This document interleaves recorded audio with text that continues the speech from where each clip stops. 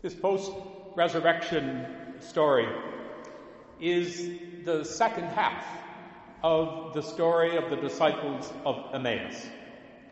But it also serves as the completion of Luke's understanding of the resurrection. The disciples of Emmaus have returned, Luke says, to join the others and have told them of the remarkable events that happened to them on the way to Emmaus and at their supper table. Surely they would have recounted to the disciples the details of that journey and how, in recognizing the risen Lord at the breaking of the bread, and how when he appeared first they didn't recognize him. When they recognized him, he disappeared. Thus does Luke kind of insert that whole kind of aura of both reality and mystery as part of the resurrection. For Luke, the Emmaus episode was interpreting the meaning of the cross in the breaking of the bread, and how that breaking of the bread becomes the embodiment of the cross. The cross of Christ would lead to a new presence, recognized in what we know as Eucharist. But the Eucharist would lead us back into an understanding of the purpose of the cross in Jesus' life and in our own. Today's event takes that interpretation one step further.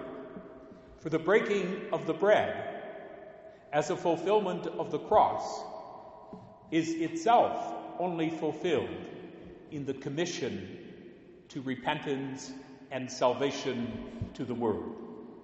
Eucharist leads to mission. As they were discussing these events, Luke tells us Jesus stood in their midst. He says they were terrified, and Jesus begins with, "Peace be with you."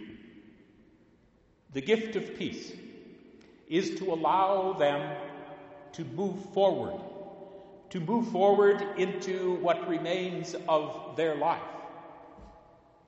The greeting of peace restores a relationship between them and a relationship that they thought was destroyed, the appearance of the empty tomb. And now Jesus brings them back into that relationship that they had known and enjoyed. For he intends that they not continue in despair, in frustration, in confusion, or in fear. Once again, they are disciples, but this time they are disciples of the risen Lord, for everything has changed.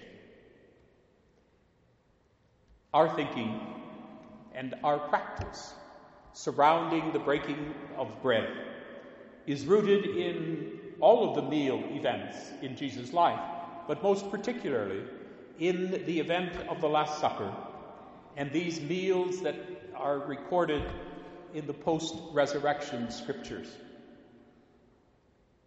The breaking of bread at Emmaus, the breakfast on the shore that we find in John's Gospel, where he asks the disciples to bring some of the fish that they have caught and put it with what he already has on the fire.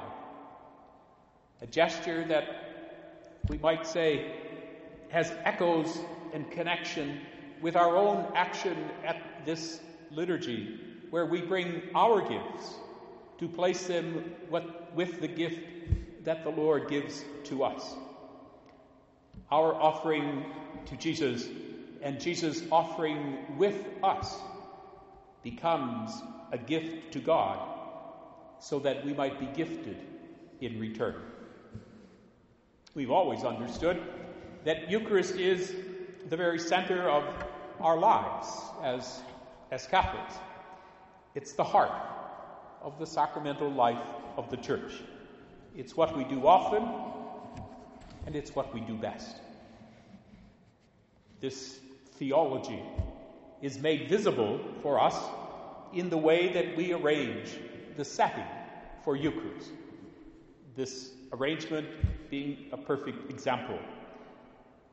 Even church documents, when they speak of liturgical space, refer to the place of the altar as the center of the liturgical action. It is the natural focus of the whole space because of the importance of the actions at and around the Lord's table.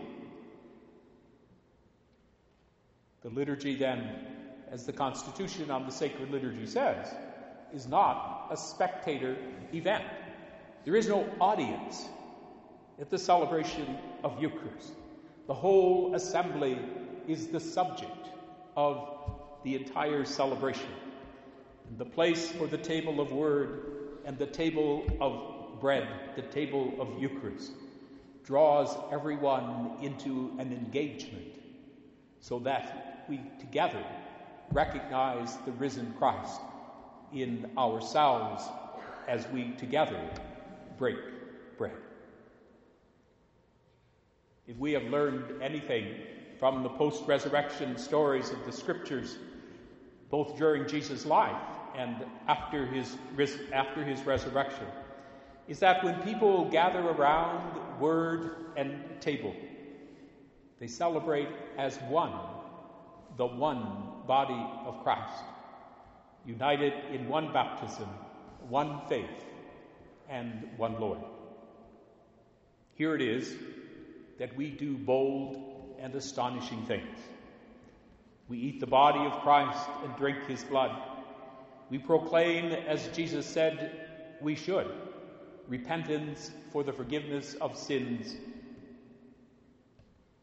These are the actions. These are the core, primary actions that shape every purpose, every pathway of our life. Like the disciples, the way to Emmaus, when we recognize the Lord, we come to table. And when we recognize what happens there, we rush away to tell everyone else, only to return to be nourished over and over again. When we come to liturgy, we come to hear the story of the Lord who lived among us. When we come to liturgy, we come to celebrate the amazing gift of Jesus Christ, who gave himself in the simple elements of bread and wine. When we come to liturgy, we prepare ourselves to leave again, so that we can take what we have heard and seen and touched and tasted, and to go forth to bless every word we speak, every act we do, and every relationship we enjoy with that same gift of peace that he gave to his first disciples and gives now to us.